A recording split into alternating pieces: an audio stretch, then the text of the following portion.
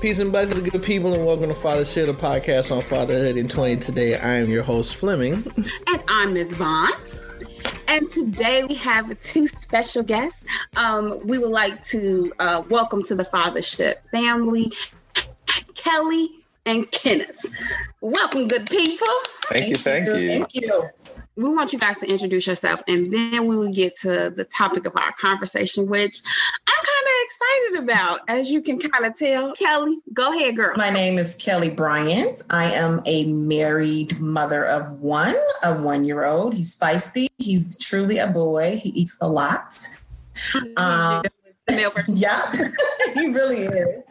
Awesome. Okay, Mr. Ken. My name is Kenneth McCants Pearsall. Live in Washington, D.C. and married 4 years now. I've been together for 6, and my husband and I have 2 boys. They are 10 and 11 months apart. So Irish twins, as people will call them. And yeah, we're having a great old time being quarantined, the 4 of us in this house, homeschool. And working good. It means we killed each other. It means right. Everybody's still alive. Right. Everybody's still alive. We love to hear. Most days. Right. Everybody make it to the end of this day. Like usually we're just trying to make it to the end of the day. That's all we're trying to do. They did. It's one of those days I'm probably going to bed right after they did. Mm-hmm. Totally understand. Well, I am the other parent, father of 1, 15, teenager. So, it has its challenges. Things to look forward to. So I think you said your son is 1, right? Mm-hmm. So when he gets to the point of where he can actually come down and make his own breakfast, that will be a day that you will. I'm definitely looking forward to it. I promise you will check that off. You'll try to make it a holiday because the Lord knows. For sure. So, first question, or first thing that I want to know. I do not have any kids. I do desire to have one. And I am at the point in my life where while I would hope to have been married and have kids, that's probably not looking, like it may be. And I'm learning to be okay with that.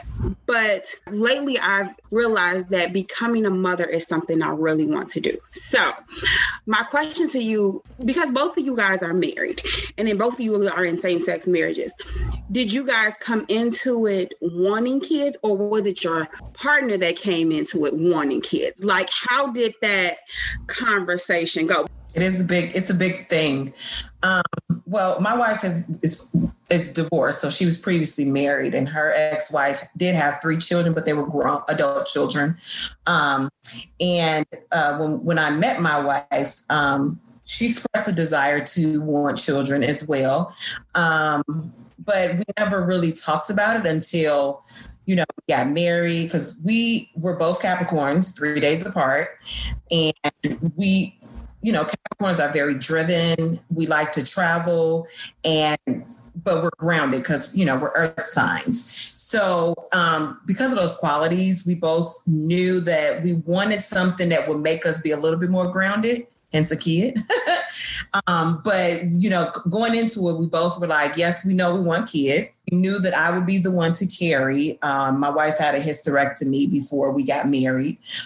So we knew I would be the one to carry, but we knew we would face challenges from the very beginning, because I had never been pregnant before, and I had been in heterosexual relationships before. So in my 20s, I had been diagnosed with what's called PCOS, polycystic ovarian syndrome. Mm-hmm. So we knew that this would be a challenge from the very beginning. But, my wife she says she just wanted 1 kid. She comes from a small family. It's only 4 grandkids, and then her mom only had her, and then 17 years later had her brother. Well, my grandmother had 16 kids. my other grandmother on my dad's side had 8 kids. So I come from a huge family, and I'm like, well, I want a bunch of kids, you know. No. So the compromise is 2 kids at this point. I'm still trying to convince her a little bit different because we still have 4 embryos left. Mm-hmm. That goes. So right now 2 is pretty much the compromise. You massaging the conversation right now. Yeah. Yeah. So, you know, we both knew that we wanted to have children. We discussed early on about how we would raise the children, especially me coming from a very strict Christian family. Because even when we first got together, we had a lot of challenges with my family accepting us. We still do at this point. But regardless of all of that, we knew we wanted to start a family together. We knew that's what we wanted to do. So ultimately, we was like, we're just going to do it, and started researching very soon after we got married. We got married in 2015. I want to say 2016 is when we started the research. 2017 is when we first tried intrauterine insemination, and that failed. My doctor was like, your body's just not reacting to these medications. We're going to go straight to IVF, which of course is much more expensive. A lot of insurance companies are not in favor of They sure don't. They say, no, sis, that's on you. Yes. So we had a lot of hurdles to jump through. So in 2017, at that point, we didn't have to pay a lot because our insurance situation was a little bit different than it is now. But then we ended up getting pregnant, but we lost the baby at about 8 weeks. So that was like detrimental. It's hard. You know, you go through all of this. It's literally like I'm getting shot up. You know, my friend would call it, you getting your club shot up, because that's what it literally you're getting shot up, you know, to do this part, then that part. So it was really stressful. So after the loss, I told her, I'm like, we need to take a step back, and I need to think, do we really want to have a baby at this point? It's emotionally draining. Physical part, I can get through. Emotionally draining was the other part. So, you know, we waited 2 years, and then we went back at it. I was in a much healthier situation with my body. My doctor knew how my body would react to certain medications. We had really good embryos. The first time we had a lot of eggs, but not quality eggs. Second, my doctor knew how to change the medication. So we had not as many eggs, but they were good eggs, which gave us, you know, good quality embryos. So, after, you know, once we were in it, it was just like, oh, we're doing this. Now we're about to be parents. Let's go for it. But I mean, it's like the best decision we've ever made together as a unit. We may have been raised differently, so we have a little bit different parenting styles, you know. And then with me being birth mom, it's a little bit different. I take it a little bit more personally than she does, but all in all, we're happy that we chose to have a baby. But it was a mutual decision. It wasn't like, I want a baby, make sure I get a baby. It was a mutual decision from start to finish. Okay. Yeah, ours was a little different. So I always knew that I wanted kids. Like, I knew I wanted kids from like the time I was 16, and I knew that I wanted to adopt, even that early, but also probably because I knew that I was gay that early and didn't see me doing anything the old fashioned way. And so when my husband and I met, that was one of the very first conversations we had. Cause I was like, at 33, I was also like, I know what I want. If we're not on the same page about certain things, there's no sense in us moving forward. Absolutely. At this point. And so I think he was like, you know, maybe I never thought about it. But then once and similar to Kelly, like almost soon after we got married, we started the process, and so we did the public adoption route. So we went the foster to adopt route. Okay. And so pretty much after we got married, we started, like, I think even right before we got married, we had done our profile and started doing our home study and all that stuff. Mm-hmm. Because, and I will say, like, although like we didn't pay for it, right? Like, a public adoption is free. Mm-hmm. I think similar to your process, it is a very long process, mm-hmm. right? And so we had started the process to get certified to even have, you know, foster children beforehand. And both had agreed that we only wanted one kid because they were like, I think that's all we can handle, and kids are expensive, and like all those things. That whole one kid thing, you got to be their best friend though, and you gonna be real tired. And also fun fact. So like I was the only child growing up, and so I was 18, and then my mom had my brother. So so basically, my mom had 2 only children, and so I knew what it was like to grow up just by myself. I was personally fine with that, but to your point, it is a lot of energy to try to like have to entertain and like be that kid's everything.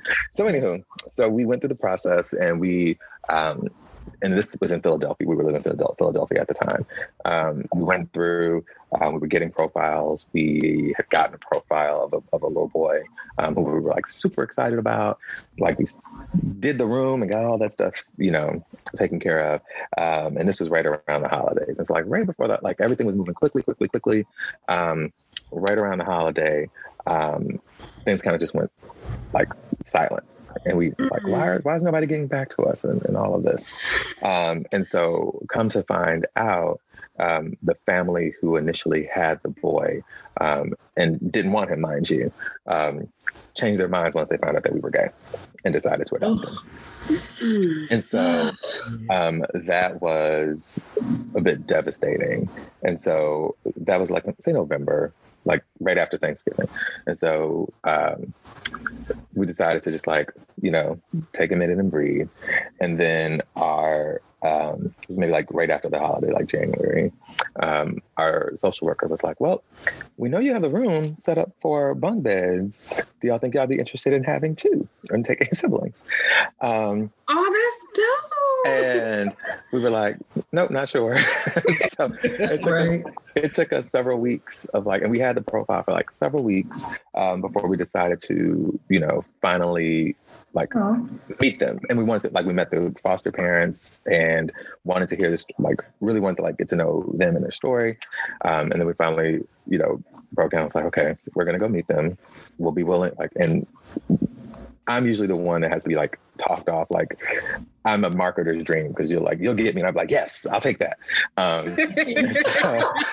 So don't take you on vacation to like, what is that? The timeshare? Like, no. We bought the timeshare too, literally. But it was a really good deal. So you are definitely that one. I'm that one. But in this situation, I was like, okay, we have to be willing to say no. If it doesn't feel right, like, and we don't think we can handle it, we have to be able to walk away.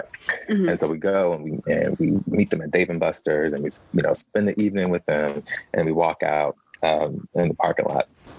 And then I turned to Maurice. I was like, so what do you think? And he's like, those are our kids. And it was pretty much a wrap after that. Oh. And so... oh my gosh! Wait a minute. And so...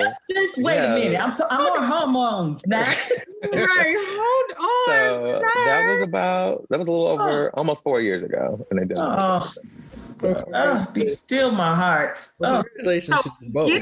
Wait a minute, hold on, because you just can't just say you met them at Dave & Buster's and that's it. So Kelly, girl, get ready because we probably about to boohoo a little bit. So like at that particular point, like what was your interaction with them? Because so how old were they? Yes. So they were, please give me a line about their age because it feels like forever. So I lose track. They were 5 and 6 at the time. Oh my gosh. And that's such a good age. That is such a good age. Like they are the best and they have no problem in telling you exactly how they feel. And all they want to do is be your friend. And you need it. Like, exactly. I should also mention I'm an educator as a career. So like, we're not gonna be friends. Let's just be like, I'm not friends with students. That's not how that works. But I love y'all. So, but how that process works is so one of the things a couple of things that we did was one, when we knew we were going through the process, we did not want to see any profiles of kids whose parental rights hadn't been terminated because we didn't want to go through the process of like having a kid in our home and fall in love with them and then they be taken, right? Yeah. And so that also slowed our process down because at least in Pennsylvania, the goal is reunification, right? Yep. And so we already knew that we wouldn't have to go through that process and that hurdle. And then the other piece was they were with the foster family. The foster family had been with for like a year and a half or so. Like, so it was a stable home. They were just older and their kids were adults and they just couldn't keep up with a 5 and a 6-year-old. No. That's way a lot of energy.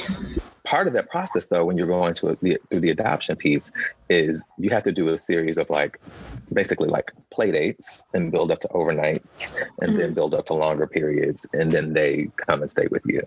And then even once they come to stay with you, they have to be in your home for at least 6 months before you can even apply to adopt. Okay. And so because we had already gone through and were certified, we were able to, and our social workers were amazing, because when foster families go out of town, they can't take the kids with them because they're not their parents. And so they have to find what's called respite care, which means they have to find another foster family to watch them, or they go into a group home while they're foster families. A group home. Yep. Yeah. Wow. But because we were already certified, and the foster family was also building a house in Atlanta, they were retiring down south. And so they were going back and forth a lot. And because we were already certified as a foster home, even though we've never fostered any kids, they're like, well, you can be their respite care and they can come stay with you. Okay. And so that actually accelerated the process because the foster family was getting ready to go out of town for a week. Yep. And so it was like, oh, I guess y'all come and stay with us for a week. So we're taking them back to support the school and all that. And so that actually allowed us to connect faster. Okay. And so that was February, March. And so by the end of June, when school let out, they moved in with us full time. That's how it moved a little bit faster. And then as they moved in with us, then we started the paperwork. So that way, when we hit 6 months, we could move to file. But then once we filed, it took a year. And so we adopted them. I think it just hit, again, I lose track because it feels like they've been with us forever. I think it's been 2 years that they've been officially legally adopted, but they've been living with us for 3.5 or something like that. Gotcha. That's amazing. I love it. It's so amazing. And they're adjusting well. Yeah. Yeah. And the other piece too is in this time, we've also moved from Philly to DC.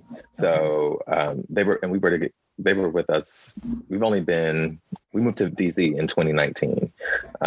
So we just are a year and a half into being in DC. But they've been adjusted pretty well in terms of new school, new city, making friends, all that. And we're in the process of trying to buy a house. So we got one more move left in us and they're ready to sit down. And then that's it, that's all. Yep. And then just count down to 18.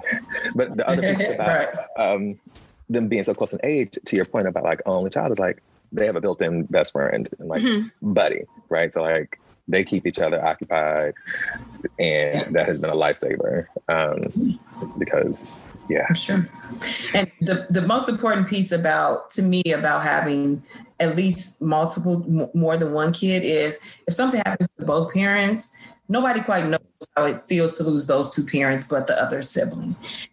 They can go to grandparents, they can go to aunts and uncles, cousins, but they didn't grow up in this house with these two parents that, I lost both of them, and the love for those two parents. So that was really it for me. I was like, I can't do it. I got to have one more at least, And Kelly, I think similar to our boys' experience, right? They did lose their first set of parents. So all they had, that was their unit, right? Yeah. And no matter me, my husband and I think are great, but at the end of the day, and we try to instill that in them too, of y'all have to have each other's backs. Y'all are what y'all have, right? Y'all are the only two that have been on this journey together, even before us. And so right now, they bicker and fight and all that stuff, but 5 minutes later, they're buddy because we constantly instill in them, y'all have to have each other's backs. Y'all can talk about each other all y'all want, but when y'all walk out of here, you better be ride or die for your buddy. Yep. I would definitely say, because while me and my sister are not Irish twins, we are very close in age. So from the time of us, grammar school, really until I went away to college, we butt heads like nobody's business. She will tell you in a minute, she was like, she didn't like me. did. Like, it was because for me, I had no place to go. Like, it was everywhere I went, she went. And she was one of those people who she didn't care to find friends. She was just like, I'll just have my sister's friends. I was like, no, I need my own identity without you. Like, I need you to go away from me.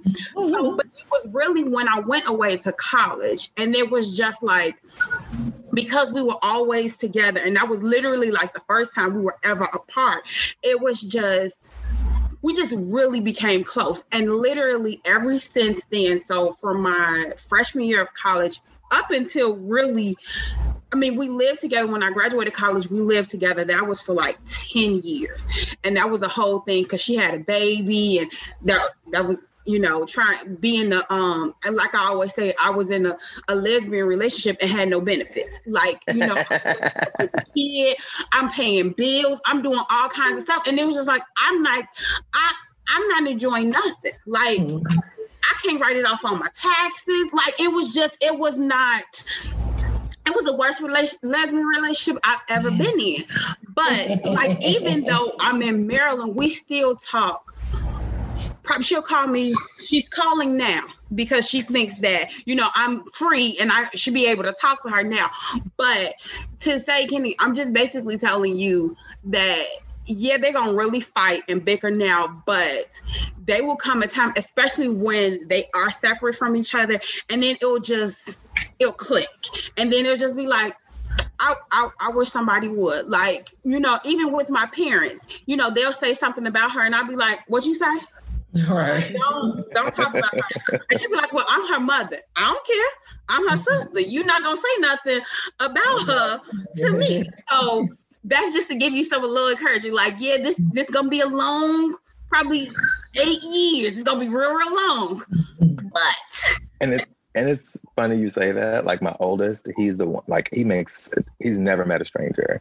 And he's got his set of friends, and he's trying to, like, he's in middle school now, so he's like trying to form his own clique. That is so me. Yep. And his little brother is like, nope, I'm just gonna hang out with you. Right, I'm gonna tag along with you. I'm coming with you. No. So it's so interesting to see them like start to form their. I mean, kids form the personality when they're younger, but now this like new phase of like, I want to be independent, and I'm trying to fit in with the crowd.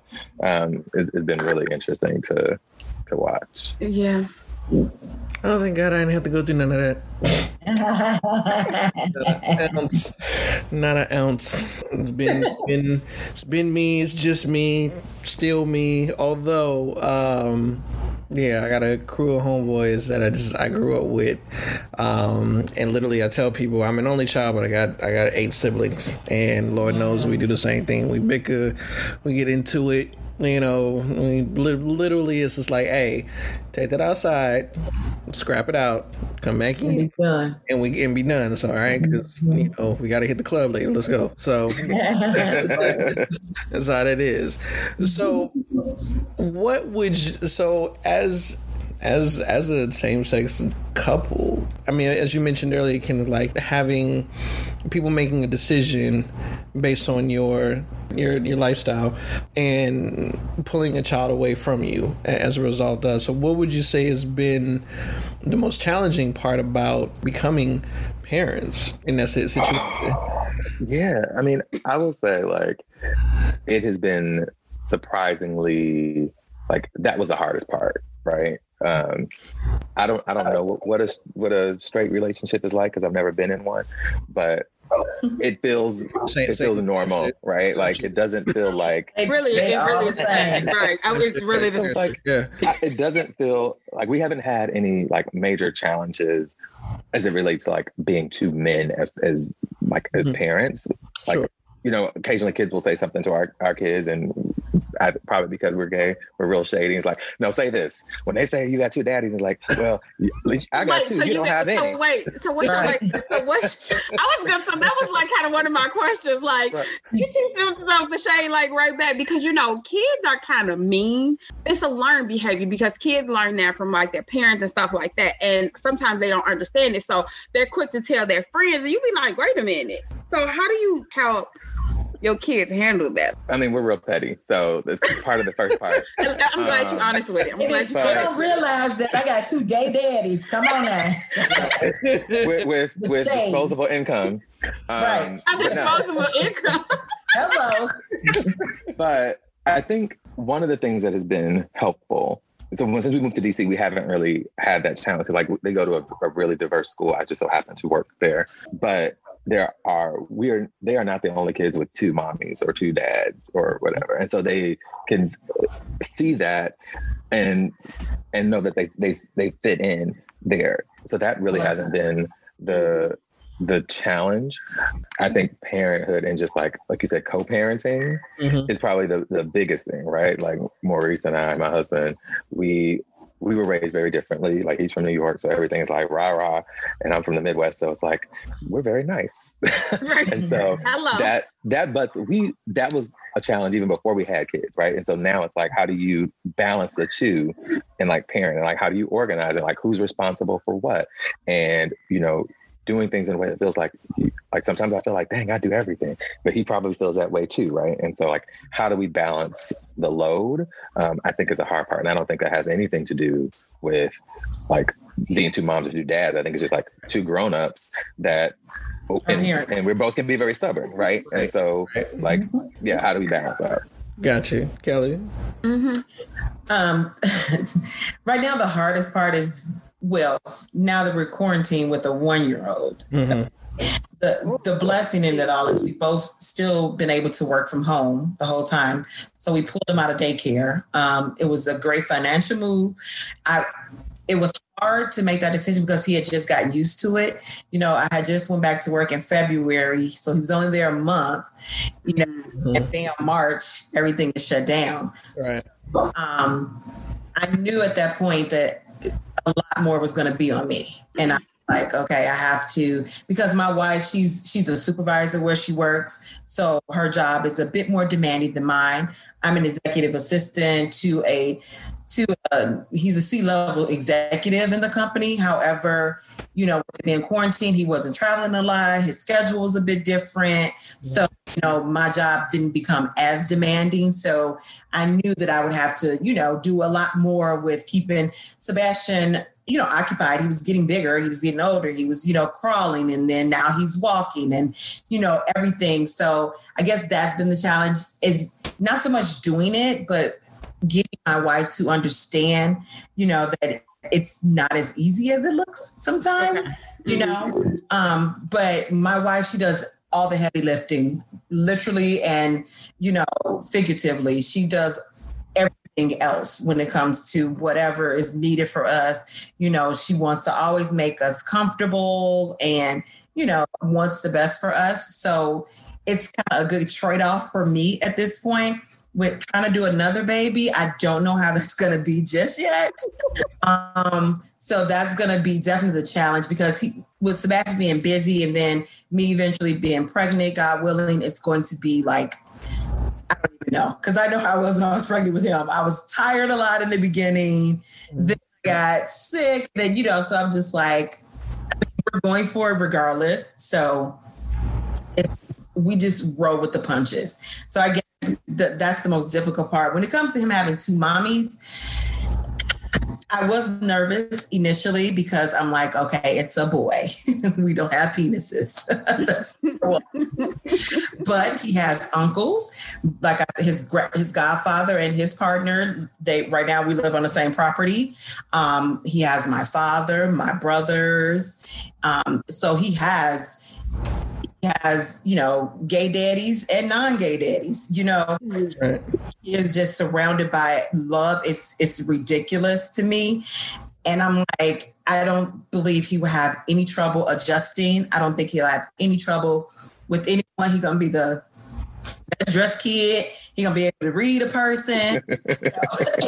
He's got he's got so much surrounding him. Like I said, it was difficult initially with my parents, with my family. When I didn't come out, I was shoved out. I put it that way.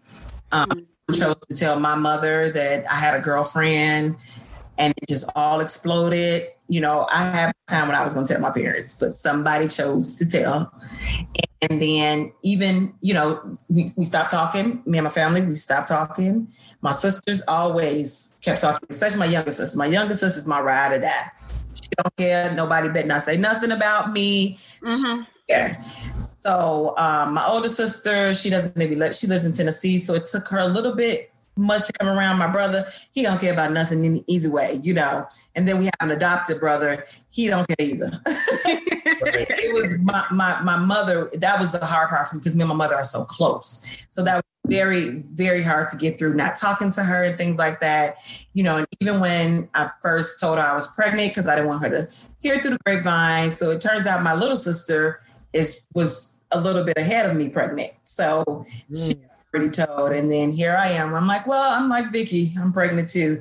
And, I didn't get the response I wanted, but I got the response I expected. So I was prepared, Since then, Sebastian is her best friend. Babe, you can't tell her nothing about this boy. My mother loves boys. She believes she raised her girls to be able to take care of themselves. And she raised her boys like mamas do boys, So now she has this, he's the only grandson. And so he's ridiculously spoiled.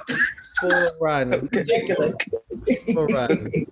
Can I say a couple of things to what Kelly was saying? Because it resonated with me. I think one, obviously, everybody in our house has a penis, right? And so even the dog. And so our plan was we wanted to make sure that they had women in their lives, right? It's important, particularly somebody nurturing, we can be nurturing, but it's not the same. And so make it my best friend is their godmother. And so making sure when we were in Philly, I had another friend. So it was just making sure that they have women that they can go to. Neither of our parents live locally. And so that was just, the village is really important, right? The other piece, which was interesting, is I felt when we first adopted the boys, one of the things that I felt was my mom was not as she didn't connect with them the way that I thought she would, right? And I think it was part of where were these kids or whatever? I don't know them. And the turning point was last summer. Now, not having kids before and not realizing how important daycare and camps and stuff it's a whole thing. Yeah. And so camp ended 2 weeks before school started, and we were at work and we were what are we going to do with kids for 2 weeks? And so my mom came from Milwaukee to stay with the boys for 2 weeks, which was her first time spending any alone time with them. And so after that, it was a wrap, right? Those are her boys. They talked to her more than she talked to me. Right. And so, but I think I'm they on the phone talking to somebody, and I was who are they talking to? It's that's my mama singing that. But she having a whole conversation with them. But I think it was just once they had that bond, which was it's hard coming in late, but it happens. And that's the plus now. And like I said, I don't think he's gonna have any issues, having two mommies. And my wife is masculine of center. And again, even though she doesn't have a penis, certain grooming things that little boys do, she does. She gets her hair cut, things like that. Even though he's a biracial baby, so his hair is nothing like nobody's around here. I'm I don't know what to do with this straight white boy. I don't know what to do with it. Funny, that was the hardest part. Yeah. So neither of our boys they're more Puerto Rican, Latin. They're not black. So that was the culture shock. She was oh, y'all go to this, we all went to the same bar. And I don't even go to the barbershop. I shave my own head. But thinking about oh, I don't know what to do with this. So that was a process too. Yeah. But it's working so far. It's I don't even worry about that type of stuff, actually. Initially, I worried about everything.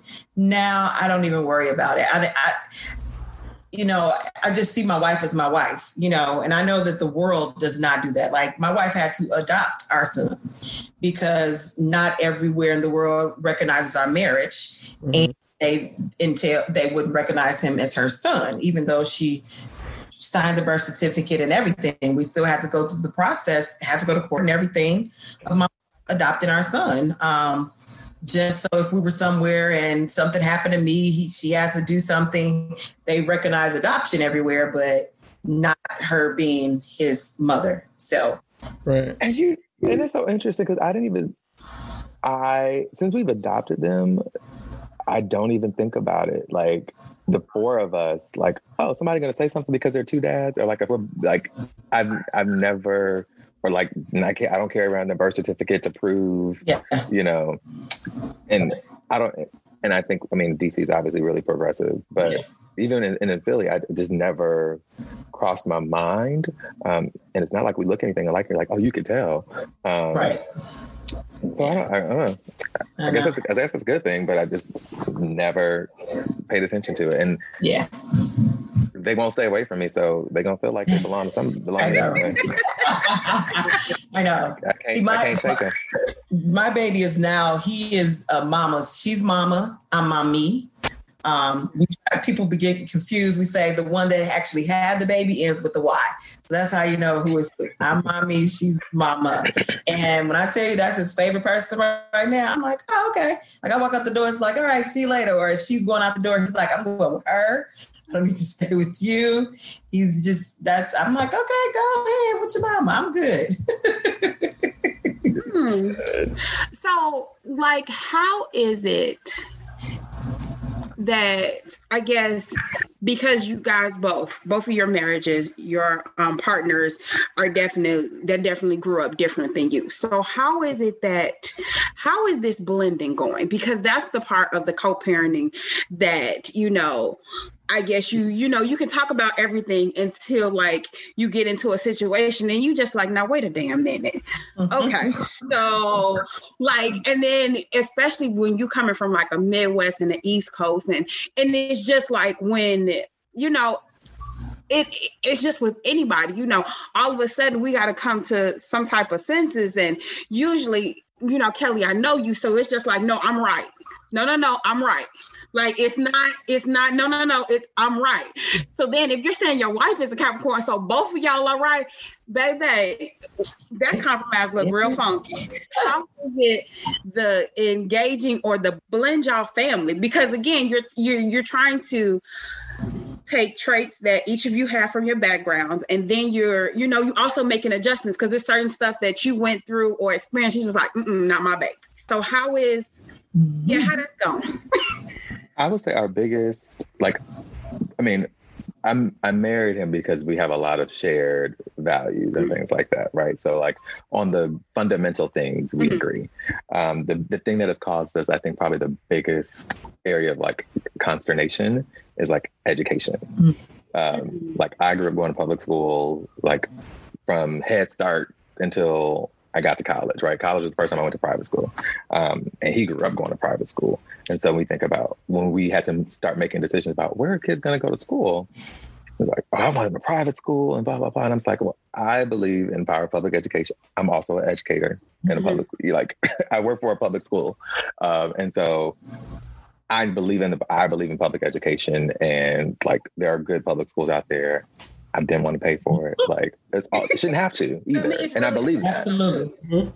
And so that's where we have like butted heads around those educational choices. And like, I think I won because I'm the educator on that part. I also went to a PWI for undergrad. He has an HBCU experience. So we also were like, oh, when they go to college, I'm like, they should go wherever they want, that they can afford, like that we can afford. And that was my experience, right? And he's like, nope, they're going to HBCU. They're going to Howard, or they're going here. And so we haven't had to cross that bridge yet. So I'm holding out, but I'm like also like, I just believe like, we should help them make the best decision for themselves. I don't care where they go. But so education is where we kind of like, that's where we continue to like periodically butt heads. Yeah. But right now we don't bump heads too much when it comes to the parenting part, because I'm the nurturer more. And since he's still little, of course he's starting to get his own personality. He has tantrums. So, I think we both discipline him the same way. He's only one. So a lot of times it's just yelling his name or stop or no or something like that. I do think the older he gets, that's when things may change. My wife was born in Savannah, Georgia. I was born and raised in Chicago. So there's that there too. So, I mean, we've discussed as he gets older. I don't think we've had too many different thoughts on what we want to do. We started his college fund right when he was born, the day he was born. So we've always said that he could use it to go to college. He could use it to start his own business, whatever. We're not going to force education down his throat. We're not going to force a trade down his throat. We're basically going to, of course, you lead them into the best decision, but ultimately it's their decision when they get to that point. So, I mean, that's the kind of parenting style we have now. Things could change the older the kids get. You know, you see what type of kid they are and, you know, how sometimes you have to change up your discipline or what you thought or how you were even raised. You know, I was raised in a very strict home. You know, my parents, even when I went away to college, if I would come home to visit, I still had a curfew. I'm like, yes, wasn't that crazy? That's why I want to hurry up and I will always go back to school like, I am not going to do this curfew. Okay. You didn't even know where I was. I went home like every weekend my freshman year. Sophomore year and on, I didn't go back. I was like, Leah, I'm not coming back here. That's when we met with sophomore year. So, I mean, we didn't need to because we were literally a party from Thursday to Sunday every weekend. So, yeah, we didn't need to. Like, yeah, for sure. But yeah, I don't think that we're going to have that issue. We'll see. I can't predict the future, but we balance out pretty well when it comes to the parenting piece of everything. Like I said, a lot of, because we're both those grounded Capricorns, a lot of that part is, and like I said, she was raised by, you know, a single mother. And then, like I said, it was just her until she was 17. And then she had a brother. So she was kind of like a parent early too, you know, because she with her younger brother. So, I don't think we have too much different when it comes to that just yet. I'm anticipating things to change. You know, I know that we're going to butt heads on certain things. I mean, because we are two different individuals at the end of the day, and I get it. But at the end of the day, it's about, you know, making sure our children are happy and healthy. That's all that matters. And I'm so glad to hear you say that piece, because definitely from the co-parenting standpoint, you know, I grew up in a divorced household. My parents got fully divorced by the time I was 3. Situation was actually rather interesting. My mother and I were just sitting talking the other day, because I'm a product of a heterosexual female but a bisexual male, and you know, we were having the conversation around the time now where obviously there are definitely things that are more accepted, and that's a beautiful thing, right? More so recalling the conversation I had with my father prior to him passing, and just really talking about like how difficult that must have been in the 60s aspect, and this is you. And my mother knew, you know, that's the thing, like she knew, you know, they had that and she loved him anyway, you know, because she fell in love with him. Trying to tell people, like, you know, when you fall in love with the person, that's really all that matters. You can figure out the rest of the stuff, but from a co-parenting situation, which is what I'm in, which is why we sort of kind of shifted to this lane now and having this conversation. It's not the best situation. It's also not the worst either, you know, and at the end of the day, you know, we just make sure that we put the focus on our son being good, making sure that he's healthy, making sure that he's getting proper education. So really trying to push that narrative. And I love it when I see people actually making it that the point, you know, like it is indeed about the kids. Recently, I think as a tail end of season 1, when I sort of kind of had this revelation, I was just like, wow, like, you know, I'm this age. I mean, I'm 44 now, so I'll just put it to now. But you know, I've been someone's child. You old? Oh, hush up! I've been someone's child for 44 years, but I've only been someone's father for 15. So I have experience on being able to tell you as a kid what is it you're going to go through as time goes on, and just helping him to navigate those waters. So again, kudos to you both on that. I'm loving this conversation. I'm loving it. So thank you for all of this. I'm trying to think. Did I had since we're on this, who would you say is a disciplinarian? Let me ask that question. Me. I am. Did you? Really? Okay. Really? I would never thought you would have been a disciplinarian. Really? Girl, this boy. It's because we spend a lot of time together. Like we spend a lot of time. If I have work meetings, my wife will take him or something like that. We alternate, but we spend a lot of time together, and he tests my patience. Like, boy, if you wasn't one, I would be tearing your little butt up. But no, I'm like the enforcer. But it's crazy because he will ignore me a lot. And then my wife comes in and lays the gavel down. And then that's finally stops. Mm-hmm. I was like, I didn't ask if this was PG or not because I was like, I was about to drop a 4-letter word. We believe in some good. I was like, ooh, I hate that shit, baby. All the swing. That's somebody just try to be on their best behavior because we got company. But Fleming is always cursing. He has a potty drawer. He has a. He got a potty mouth. He got a potty mouth, baby. People, if you were to ask, if we were in a group, everybody would say that my husband is a disciplinarian. And I think it's because like his voice is like louder and like gruff, like, and he doesn't do it a lot. So when he does it, they respond to that. Whereas me trying to pull on my like educator training, and it's like, we're going to talk about this and we're going to have this conversation. And I want to get you to understand why you did this so you don't do it again. Like, so I do all of that. And he'd be like, sit down, I'll be dead. And it's like, dumb. Wait a minute.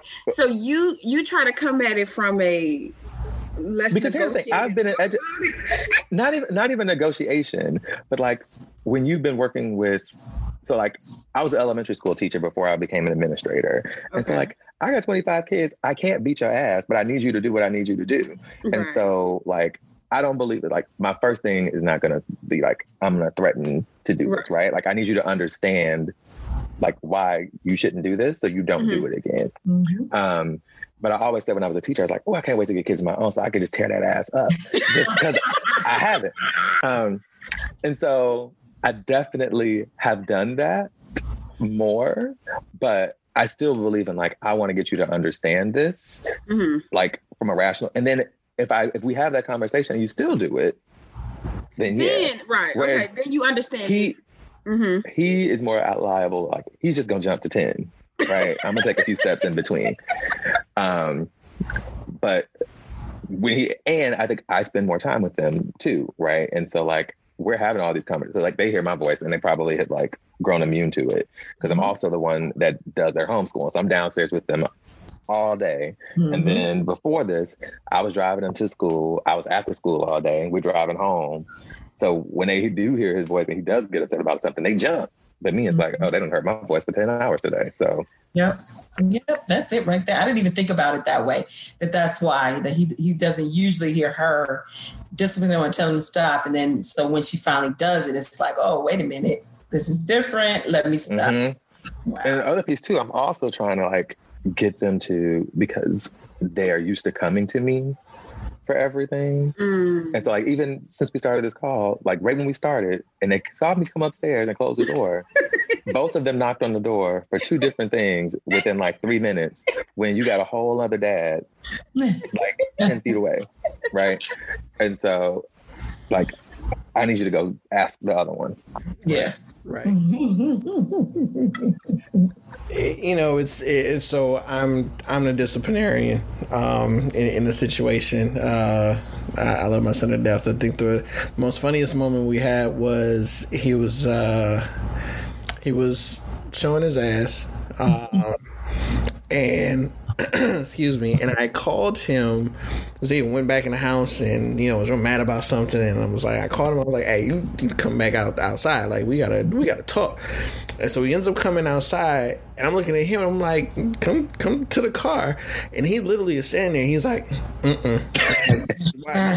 And he was like, because I get to the close to the car, he said, "You're gonna snatch me." He said, "You're my dad. I know you." And I was just like, and in my head, like I was like, "Fuck, God damn it!" Like, yeah, because I was like, it's like literally what I was planning on doing. I was like, "No, smart ass." Okay, but but to your point, Kenneth, it's like as he's gotten older, my action to want to snatch up has been more of a, okay, let's really talk and figure out why you are exhibiting this behavior, like what's really going on. And and that is a different approach than obviously than what I had, because I definitely had you did it, you getting an ass whoop.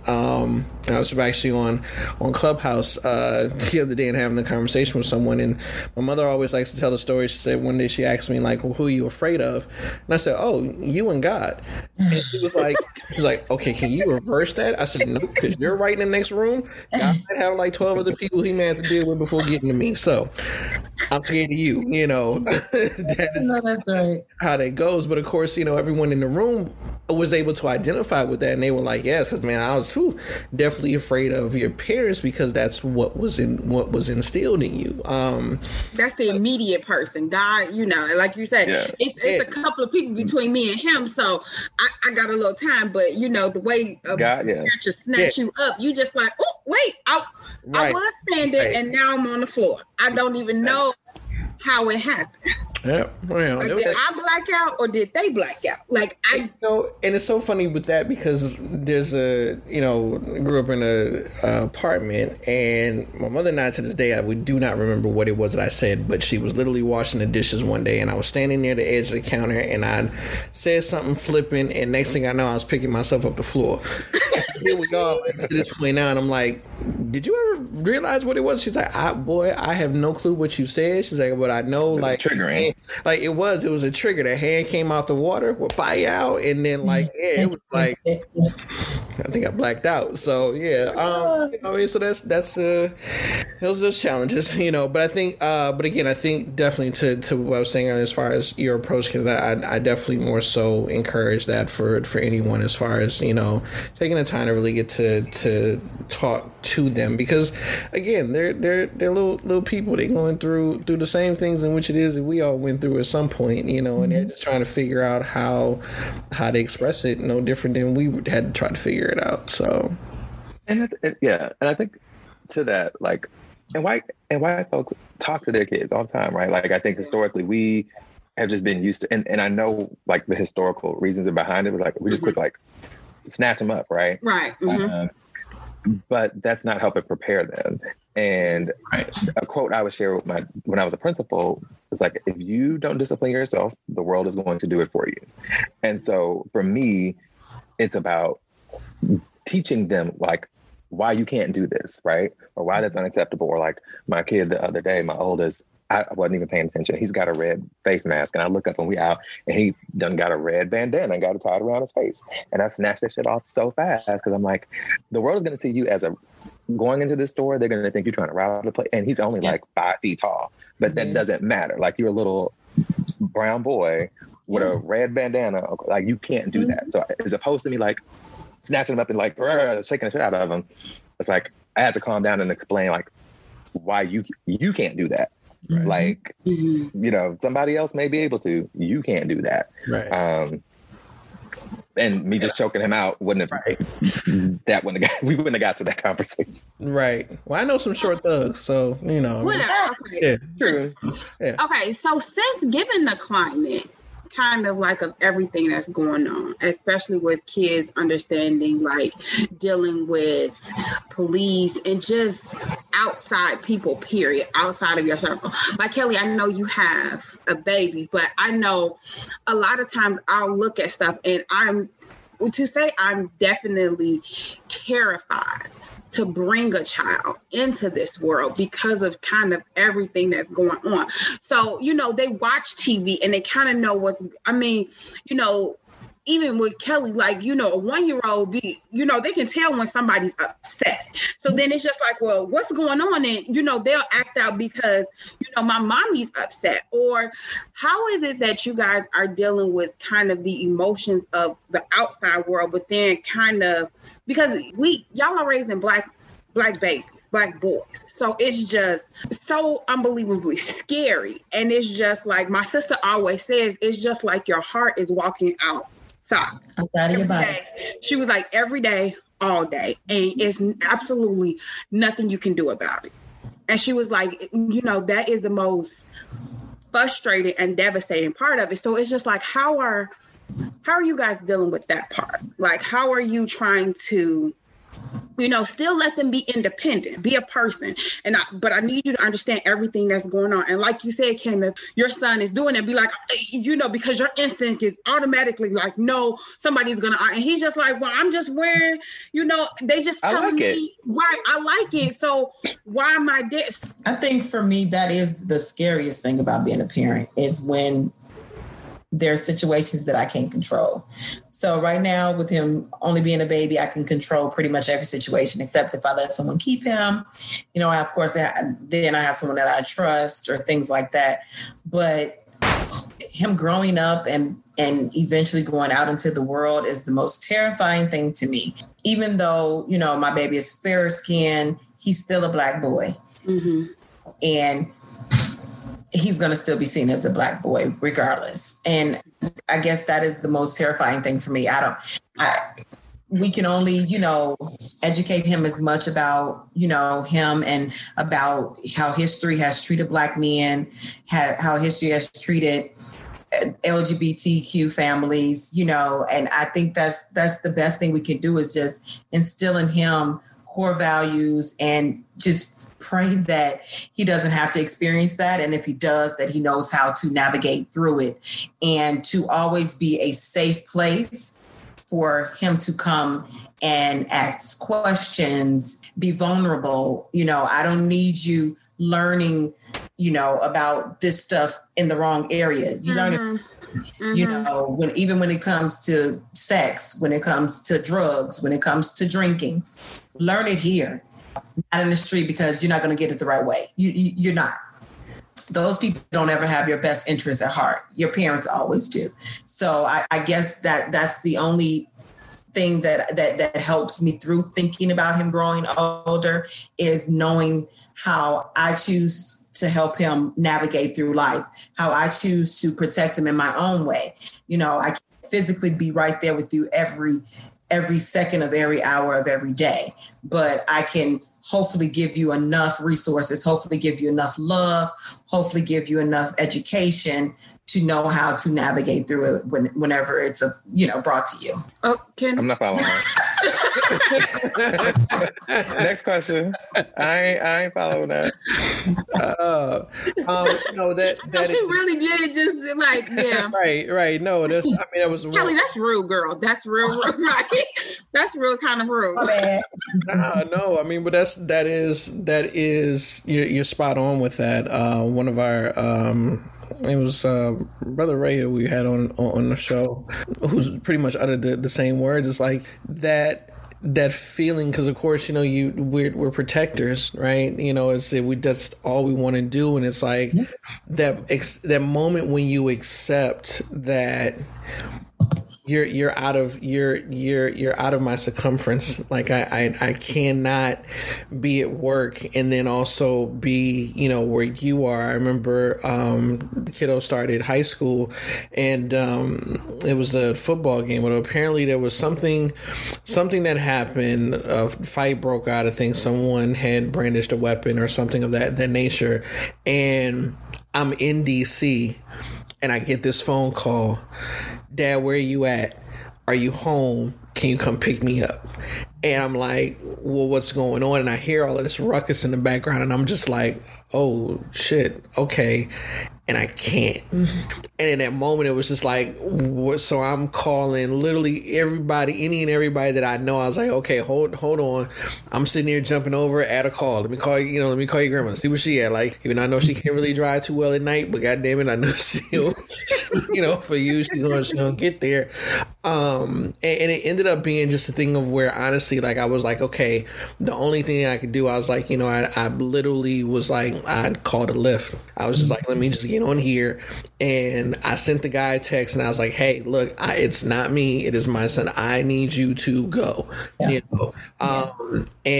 he did. And so I called him. I was like, hey, just go find, go to the 7-Eleven, because I know that's up the street, there, stand in the parking lot, be near the light, stand inside if you have to, and it was probably one of the most scariest moments that I'd ever felt, because I felt helpless.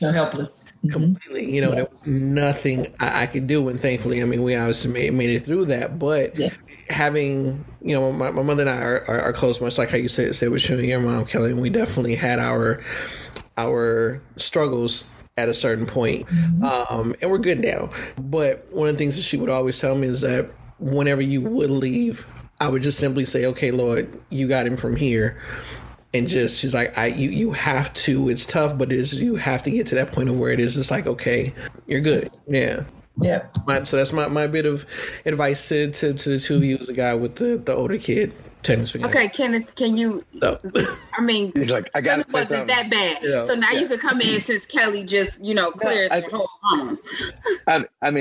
Everything that Kelly said, and I think our kids are now at that age where we are trying to give them a little bit more like independence, right? Like, okay, you can go to the park with your friends, right? That's like 5 blocks away. And I'm still the whole time, wondering what's going on. And we got them they're not Apple Watches, but tracking thing. You can program like Gizmo watches where you can like, there's only 10 people that can call you and you can call them and I can see where you are. And so like we basically like a digital leash. So it's like, okay, I know where you're going to be and I can reach out to you and like building little bit by little bit. Right. Because I remember when I was growing up in like 10, 11, my cousins and I, we would ride our bikes all around the city, like in the summertime. Right. And nobody's checking us. And we obviously like, we can't do that now, but they still need to like, they're never going to learn if you don't give them the opportunity to like go out and be a little independent. Right. And then gradually give them a little bit more. But it still doesn't make it any less scary. Because also our kids they're not street smart. And I wasn't street smart either. And so like, because they're so friendly and they like, we're constantly like, nope, everybody's not your friend. Like, it's just, it's a challenge, but right. Yeah. That's all I got. It's almost like you're I'm good.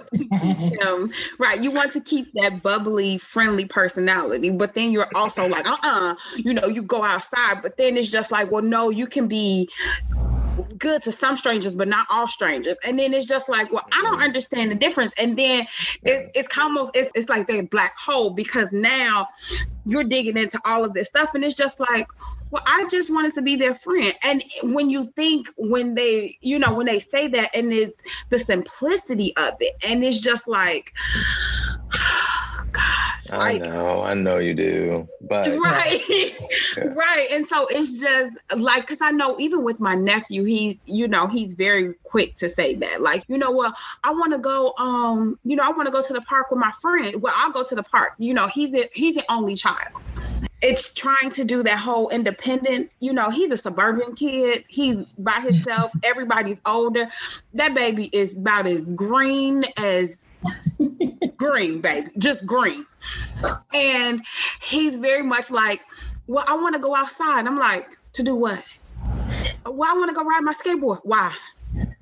What, do you want me to go with you? No, I want to go by myself. Oh, like by yourself? Like, so are you going to stay like 5 minutes? Like, literally, he had to, it's almost like he had to calm me down. And I was like, okay, is your phone fully charged? Okay, yes. You text me when you get there. Don't talk to nobody. Okay. You text me on your way home. Actually, video. I need you to FaceTime. And my sister, and she was just like, well, why are you doing all this? And like I tell her, I was just like, the thing is that I did not physically, I didn't physically have him. Like I said, I didn't enjoy no part of that nut that created him. But everything else, that's me. So literally, I will fight for this kid. So anytime, like, I understand I have to give him independence, because if I don't do it now, then he's going to be 17 years old and he ain't going to be worth two dams. And ain't nothing worse than a worthless child. Like, all of a sudden they adult, you be like, okay, now you adult, but you didn't do anything to help them prepare to be an adult. You didn't give them any responsibilities or anything. And that kind of always kills me with parents. Like, you shelter them through everything. Now all of a sudden they're 18. It's like, okay, you get out of my house, you do it on your own. How? They don't even know how to wash their ass, let alone how to pay a bill. Like, because you did everything. And then you're complaining like, well, I do everything for this kid because you wouldn't let go. And so my sister was like, she was like, Siobhan, she was like, Vaughn, you gotta let go. And I'm like, and I did, but truth be told, You drove up to the park? I did. I did. So I drove to the park, and but he did everything that he was supposed to do. So I felt better. So the next time he asked me, I didn't have to drive. It was just that first one. I was like, because I stay in a regentrification area. Just so you got one block. Ooh, this is pretty, and the next block you like, oh, okay. Yeah. We're gonna go in the house and sit down. But I trying to not only prepare him, but also prepare myself that I remember this lady said, she was just like, your children are only given to you for a moment. And your job in that moment is to instill as much as you can and to love them as much as they can so they can go out to be the best person. They're only limited to you for a limited time. They're not yours. They're not your personal possession. You are just their temporary holder. Yeah, you know what I went through to push you. Right. And then I was like, that sounds real. I was like, that sounds really cute. Super cute and all. That's right. I was like, but you just can't tell. I was like, it's his own duty. It's mine. Right. Right. It literally popped up out of me. No, this belongs to me. That's again. I ain't got no kids, but I was just like, nah, sis. That sounds really cute, but I was like, nah, sis. That popped out of me. That'd be mine. Mm-hmm. But there was truth to that. Go ahead. No, go ahead. No, I think for me, like similarly, like so we didn't have our kids from birth, right? We got them when they were 6 and 7, and so I often feel like I'm playing catch up to those moments, those years that we did not have them.